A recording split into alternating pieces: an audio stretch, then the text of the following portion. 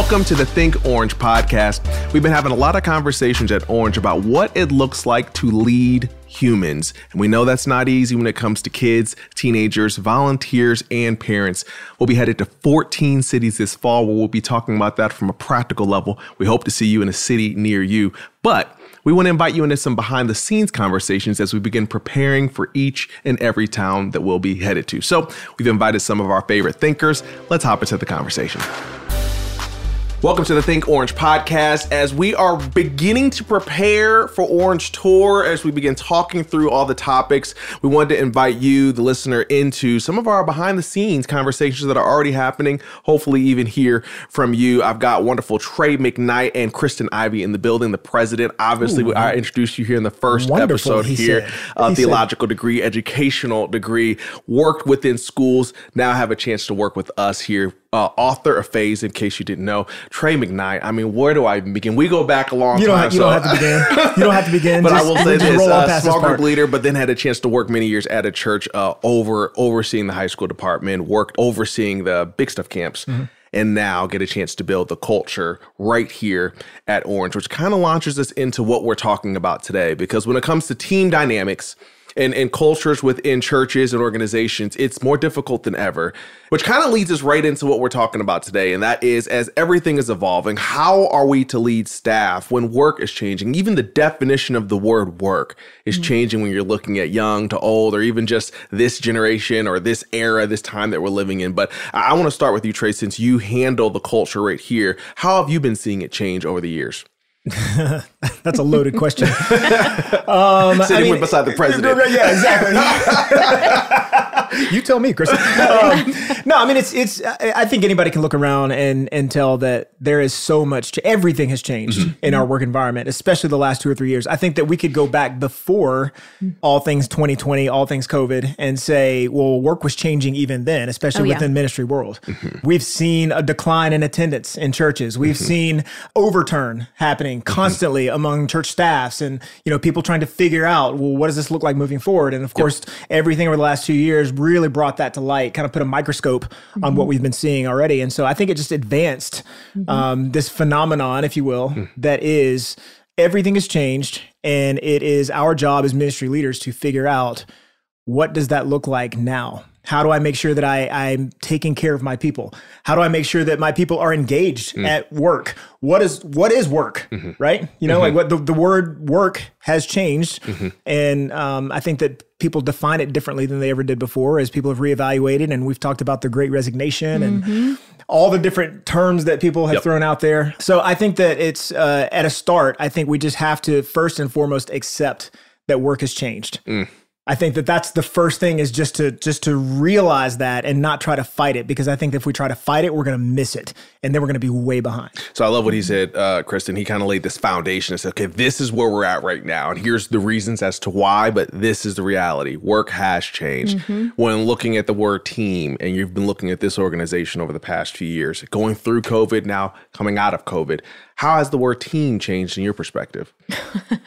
Everything has changed, right? I mean, we're facing all of the challenges. A lack of proximity erodes trust. So everywhere that you already maybe had tension between your teams, you're going to feel that kind of in a new level if you haven't been in the same space together, building that kind of trust. A lot of turnover means that you're facing the challenge of, how do you take cultural values that existed with one group of people and embed that into a new group of people? If you've got new staff, if some staff have left, how do you keep the things that were great about the past alive in a new reality? How do you change things to adapt to the new reality as new staff are coming in with, they've got new demands and new ideals and things that they want to see change around, your workplace. So there's so much that's on the table when it comes to how we work together. I think another thing, though, that sometimes challenges us in ministry spaces, Orange is a nonprofit, and so I think we have the same kind of challenge that a lot of churches face, which is we're so mission-driven that everybody comes to the table excited about the mission. You're focused on what you're doing. You're focused on the goal of, reaching your community, building faith into the future of the next generation, and you've got this great mission in common. And it's easy to make the mistake of not valuing your work culture and who you are as an organization and who you are to each other in the day to day to day. We run over each other when we're going, oh, it's for the mission, it's for the mission, it's for the mission. And we forget that it's actually a lot about how we treat each other. It's one of the things I love about Trey. Trey has always prioritized for team and for culture and never kind of made that mistake of kind of confusing, oh, we're here for the great mission, but actually the way that our teams interact is everything. Well, and I'm glad you brought that up, because I think that one thing that we have a tendency to forget as leaders, and I've been guilty of this myself, is that when you are in a mission-driven organization, our tendency is to think, oh, the mission will be the thing that brings them in and makes them engaged, right? But if you think about every single one of us as humans, every single one of us are humans, and humans do things that are for themselves. Ultimately, they may not admit it, especially in a ministry environment. Yeah. People have a tendency to say, oh, no, I'm just doing it for the mission, as you said. Yeah. But ultimately, what's in it for me? Right? And when, we're missionally driven, they can go down the street and still be missionally driven. It's going to be, hey, who's going to take care of me? Who's going to make sure that I can stay engaged because they care about what I care about? Okay, so let's go right in the weeds, because you open the door and I'm going to run through. Let's run. There is a tension, and this is a real tension that you hear from a lot of jaded ex-church employees between, I felt like I was called to the church, and then I was fired. Right. And then they're upset. And to navigate removing someone who is not performing well. And this is what's most difficult when it comes to what a lot of churches have to navigate, because it's not like a company that says, you didn't hit your marks, you're out of here. It was as simple as that. You're really managing people who are saying, I feel like I was called to be here, but they're not performing. What would you say you all have learned about that journey? You are diving right in, aren't you? Let's go. We're going straight to number 10. Okay, I thought we were going to start at 2. We're going to 10. That's great. That's a hard one. And I think if you ask anybody who's sat in the seat where you have to navigate a circumstance like that, you've got somebody who's not performing, you've got somebody who's not contributing, you've got somebody who's not engaged. We all know that as the leader, that's one of the most difficult decisions you can make when somebody feels called. Here's the thing, though. Everybody else around you probably knows it too. And when you as the leader don't take the step to do what is best for the organization and the overall health of the team, you're doing everyone else a disservice. You're doing everyone else on the team a disservice, because there could be a toxicity that's there if it's a toxic type situation. There could be other people are having to take on the weight of what this person is not performing on. There's so many different factors that come into play that are going to have an effect on the rest of the team. But if you look at that person in particular, this person may or may not be called, as they say, to what you're doing. I don't mean to make light of that, but as they say, they're called to whatever position they're in, the church, the ministry. But if you hold on to them for longer than you need to, you could be holding them from the next thing that God is calling them to. I was about to say the same thing. I think we've been further along in our journey, right? And we probably have experienced some hurt. And I think it's really easy to feel like you're called to one place, specifically doing this one thing. And I love what Kristen and Reggie said in the earlier podcast about really just saying God gets wider the more you're challenged and the more you're able to see him through a wider lens. And I remember moments where I thought, I know I was called to do just this. And then a situation happens and God suddenly reveals so much more. And I remember thinking, I was yelling in an office saying I was meant and made to do this. And yet God was saying, I wasn't done yet. You were meant to do that then. And now you're meant to do this. And I really always tell people, hey, it starts with reminding them that they are called by Jesus to do his work within them. And it is not limited to just one building, which I know some churches are like, well, we want them to feel like it's only here they can do their great work. But it's our job to remain open-handed, right? And say, maybe this isn't their last stop, which is obviously easier to do when they're not performing well. Because you're like, well, it's not going to be. But I just wanted to really talk about that, because I do think it's extremely difficult navigating that with someone who feels a deep conviction, and yet you as a leader know this is not the right fit for you, whether it's this department or whether it's this job or whether it's this church. You know, another place where I think that applies is also when an employee is leaving you. Because really, employment is a two-way relationship. So sometimes maybe you're ending the relationship, and sometimes maybe they're ending the relationship as an employee or a leader. You know, it goes both directions.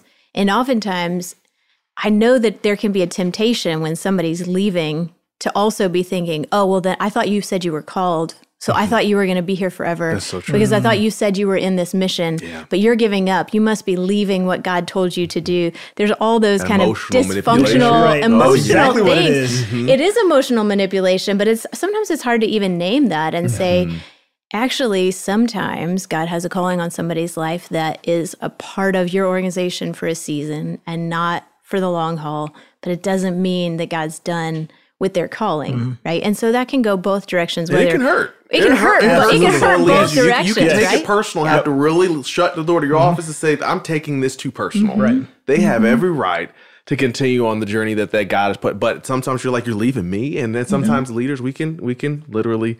Well, that's why I try to take the posture always. And we've talked about this here at Orange.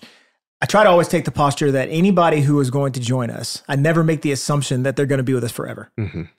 I always say to them, hey, for whatever period of time that you are here, right? Because instantly we've given permission to that person and to ourselves to say, I recognize that you may be here for a season. Now, your season may be 2 years. It could be 10 years. It could be for the rest of your career. That's good. It could be a week if things don't go well, That background check comes back. I hope not. You realize, I hope not, right? Maybe, Hopefully you've done the work on the front end. That's Yeah. not the case. But it kind of names that season that you're going to be here for a season. And no matter how long that season is, we are going to pour into you as much as we can. We're going to give you the resources and the tools that you need during the time that you're here. But at whatever point that season ends, we're going to be cheering you in and we're going to be cheering you out. That's good. All right, so let's dive into the word team.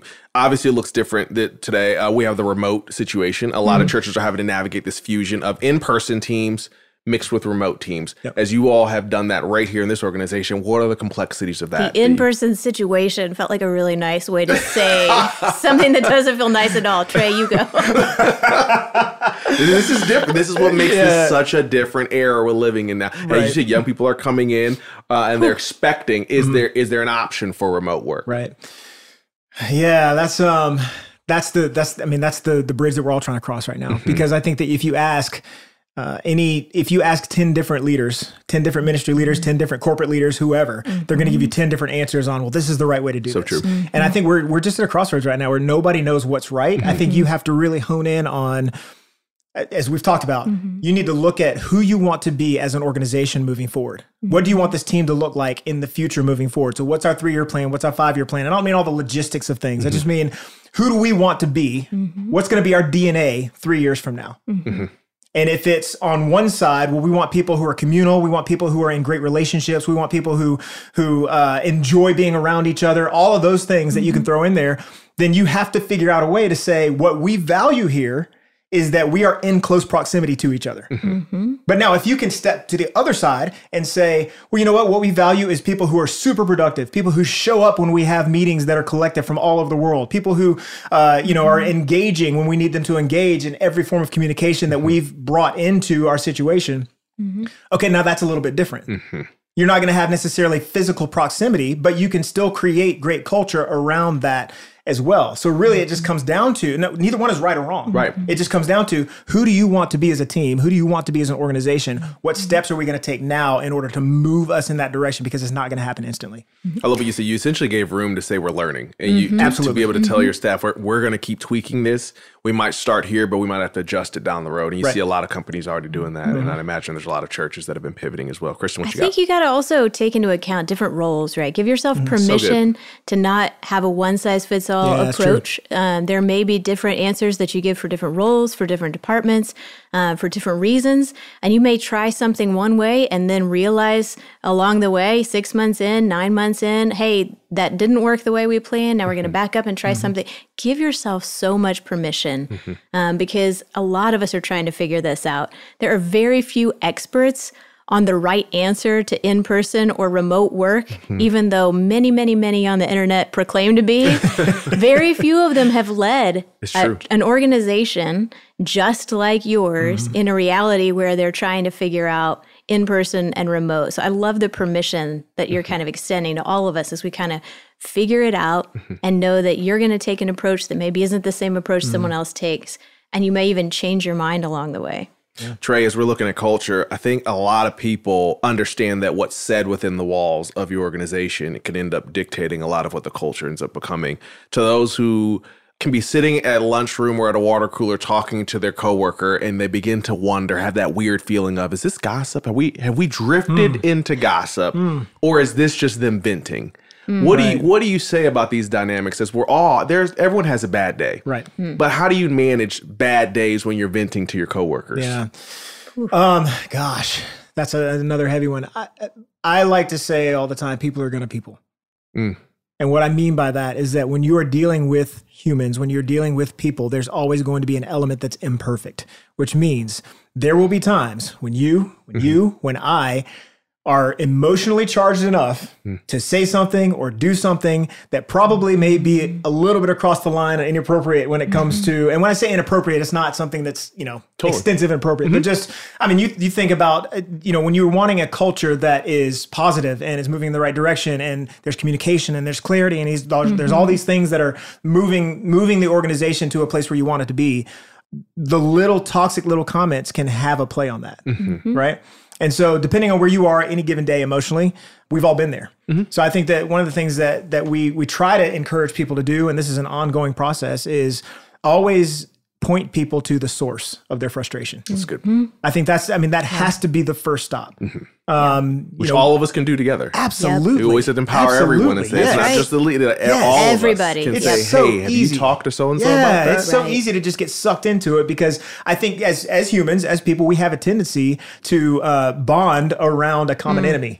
Yep. And difficulty. And sometimes you think you're being polite. There are Right. people who Yes. feel like, I'm just going to affirm them at this water cooler. And just Right. totally. Oh my gosh. Yep. And you're thinking, hey, what is the appropriate thing to do for the sake of culture? Well, because giving that affirmation sometimes can be in the other person's mind a condoning of what they're saying and their behavior, and they can walk away thinking, oh, okay, well, they're on my side. They're on my side. And now you've got this thing that's brewing that could potentially become a much bigger thing that we don't want. And so I think when you can develop a culture where it just becomes natural that anybody and everybody involved can move toward, hey, have you talked to that person about that?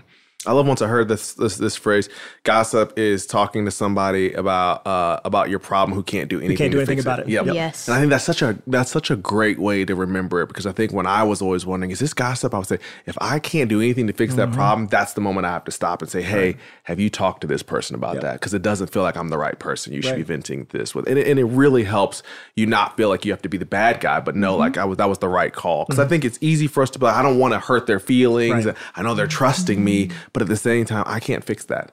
So it's doing you no good to vent all of that to me. And all I'm going to do is walk around with it and can't do anything with it. So, Christian, what are your thoughts on this? Absolutely. I could not agree more. We've talked a lot about this. And I think it's something, I've made this mistake so many times, but I also think, depending on where you sit in leadership in your organization, there is a sense in which you need to acknowledge, this is going to sound weird probably, but organizations have structures and titles and, different layers. And if you have authority, then when you don't redirect, it can make even a bigger statement to somebody. There's so much of an opportunity. Maybe if you're talking to somebody and they work in another department and their director's not there, but you hold director level power or whatever, in that conversation, in that moment, if you don't acknowledge not only the fact that it's your place to redirect that conversation, but especially if you're in leadership or in a seat that holds organizational power, so much more so do you need to do that redirect and point somebody back to their director and go, okay, have you talked to them about it?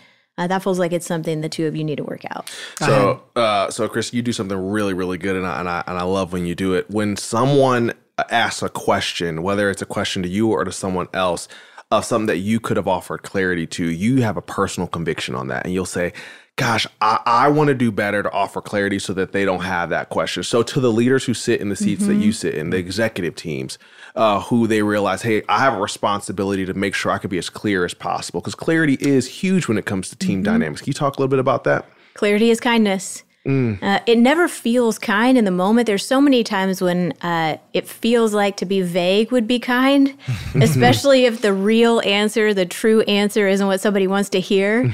And so there's a tendency to want to lean in and be like, well, kind of. But that vague place may feel better in the moment, but it's not doing anybody any good. That it takes a level of courage to be kind and to say, okay, this is true. Now it's changeable. Is it something you want to change? Is there something that we need to learn about it? Maybe it goes back to remote work or in-person work. If you're telling somebody, hey, in your role for this job, it's actually in person. That's not what you want to hear right now. But that is what's true. That is a true expectation. And it probably also requires humility because you could have said it 100 times, but somebody missed it 100 times. And so when they say you never said it, you have to say, maybe you didn't hear it. I won't be offended. I won't take that personally. Okay. I want to say, what are you talking about? I said it 100 times. Did you read the emails? Did you? But they maybe we weren't clear. Maybe we weren't clear. Maybe we weren't clear. It's good. But yeah, it is an expectation. And then you put it on the table. And then if you are clear, then it can become a conversation to debate. And maybe it's something that needs to change. But you can't talk about it or discuss it or even change it if you aren't willing to name it first. Yeah, I think, and I would say too, I mean, getting back to that permission word, I think that when you use the phrase, clarity is kindness, I would go so hard in the other direction to say lack of clarity is cruelty. Because you're now not giving someone permission to first know the information, to be clear on the information, but then to act out of the proper information. When people have gaps in information, they're going to fill it with something. This goes back even to the first question you asked, Sojo, when you're talking about underperformance, because I also think sometimes underperformance is just something that happens when we haven't been clear about expectations. Oftentimes, if you're sitting down to have a conversation about underperformance, it needs to start with, what do you do most days, or what do you feel like you're measuring your wins by? How are you measuring your wins right now? Because if you begin by asking, how are you measuring your wins right now? You may find out, oh my goodness, they're doing a million things I had no idea that they were doing. I was about to evaluate their performance on all this over here. That's so true. And sometimes it's just a miscommunication about expectations. And then it opens up a different conversation. Instead of you're underperforming, it's, okay, you're spending a lot of time doing things we didn't know you were doing. So where do we adjust, on both sides of that? Dre, change is always hard. We're living, obviously, and change is so rapid. A lot of times people can enter into, you have, like Kristen acknowledged, there's employees that have been here for a while. There's new employees entering. A lot of times new employees can immediately want to start enacting some changes that they feel passionate about. What do you say to those eager, ambitious new employees that are ready to see some change happen in this place? Goodness gracious, if that's not the picture perfect example of my life the last year and a half, I would say you have to first give yourself, we're using permission again, I'm going to use it again. Give yourself permission to recognize that none of this happens overnight. That when you have either a small team, it could be a team of 3 or 4 people. I mean, obviously that's going to be a little easier to shift certain things when there's less people involved. Or you have a larger organization, 50, 100, 200, keep going. Anytime you have a situation where there's change that is required or change that's needed, you have to give yourself permission and say, this is going to take time. Because just because as the leader or whoever is affecting change, or if you're just new to an organization and you see things that could change, you've got to get it in front of the right people. You've got to make sure that other people are on board with it. And then you've got to make sure that everybody is continuing to move in that direction. Because as you get more people involved, there are other people that will peel off and they're going to do this. And so, but this is the way we've always done it. You have all these naysayers and you have all these people who are just not good with change. You've got to give that time to my mom used to say all the time, when you cook spaghetti in a pot, it's really good on the first day. But the next day, when it's had time to sit in there and simmer and get all the juices just get together, that's when things get better. You got to give stuff time to simmer. So, well, because a lot of times you walk in and you know who you are, you feel like you should have this much influence, but the reality is no one else knows you yet, and so you could be disheartened by thinking, why isn't anyone listening? And like you said, it takes time. Your influence grows the more you're serving others, the more you're playing team ball, and understanding that it's not just about your agenda, but it's about understanding the overall agenda. And then there'll come a moment where you have influence. You might only get, this is to that person who says, I have a checklist of 10 things. You might only get one thing this year. Figure out the most important thing and start those conversations. Prioritize. You've got to prioritize. You can't come in there with 12 things on the checklist and say, I'm happy I got my turn at the table. I'll let you go through all the things that's the problem with this department. We all know it's like, hey, too much. Pick your battles. Figure out which hill you want to die on. You can say it a bunch of different ways, Pick one, maybe two, and say, this is what we're going to focus on, and then be really clear about that to everyone so that everybody can get on the same page. Now, picking the hill to die on, that's a whole different podcast. But because I would say that's the moment where this might not be the right fit for you. I would say once you determine that hill and you realize that this is something that is just not going to change here, that is the moment where you look at someone across from a coffee and say, it sounds like that might not be the best place for you then. If that's the hill you've chosen to die on, that may not change then. Krista, what are your thoughts on this? Just be a learner. I mean, so much of it has to do with learning, right? You come into something, if you've got fresh perspective, you should say what you see, because that fresh perspective is probably something that's been lacking in that room, if there isn't somebody looking at it with fresh eyes. But at the same time, it's how you say what you say that will matter so much to go, hey, I have this idea, or I see this thing, or I was wondering about blank. What do you think about that? Or how would that work based on, what's happening here already? But be a learner. Takes so much time to learn what is working in a culture and what is working in an organization. Because like you said, change is hard. And it requires this two-way influence of always learning and challenging at the same time. Yeah. So as we're kind of coming to a close, what I love about Orange Tours, you don't just have a chance to bring your staff or even just yourself if it's just one of you. You get a chance to bring those volunteers as well. I was raised in a church where it was just one person trying to run everything. And bless his heart, he just couldn't be everything to everyone. I think the beauty we have, the positive nature of we've trekked through all the difficulties. The beauty of team is that you have a diverse cast of characters, all with different stories, a lot of times different skin colors, different histories, all those things. And it allows us to have much more broad ministries that are able to pull in many more students and kids. So when you're looking at the beauty of team in what this church is doing well, and I would say this generation's church is doing some wonderful things when it comes to team dynamics. I'd love for you to talk about that as we're laying in the plane. Yeah. Man, I just, one of our values is advocate for diversity.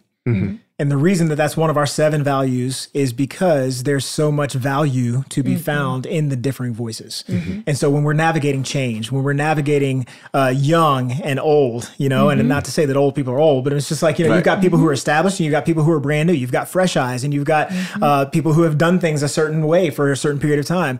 If we don't fight for diversity, when we say advocate for diversity, it's not just race, it's not just gender. No. It is diversity of thought. It's diversity of leadership. It's diversity of ideas. Geography.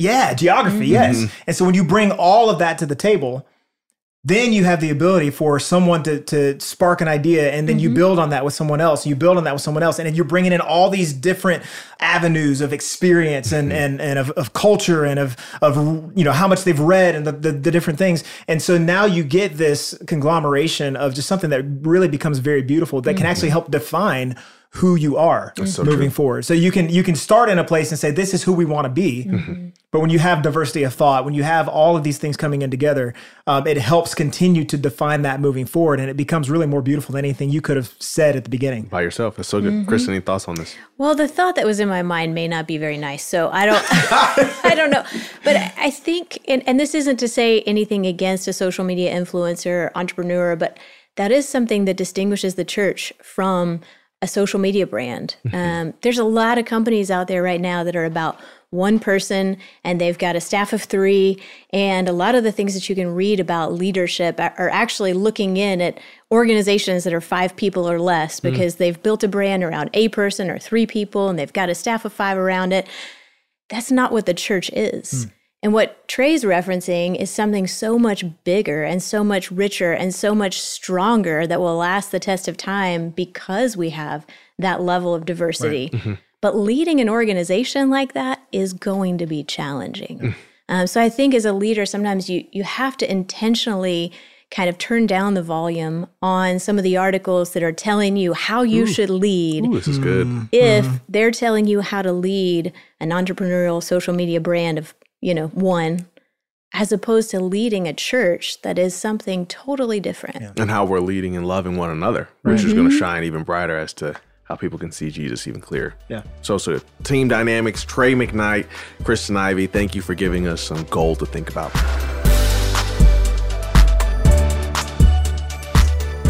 Thank you so much for joining us this week on Think Orange Podcast. We hope to continue this conversation on tour in a city near you. Head on over to orangetour.org, and we can't wait to see you soon.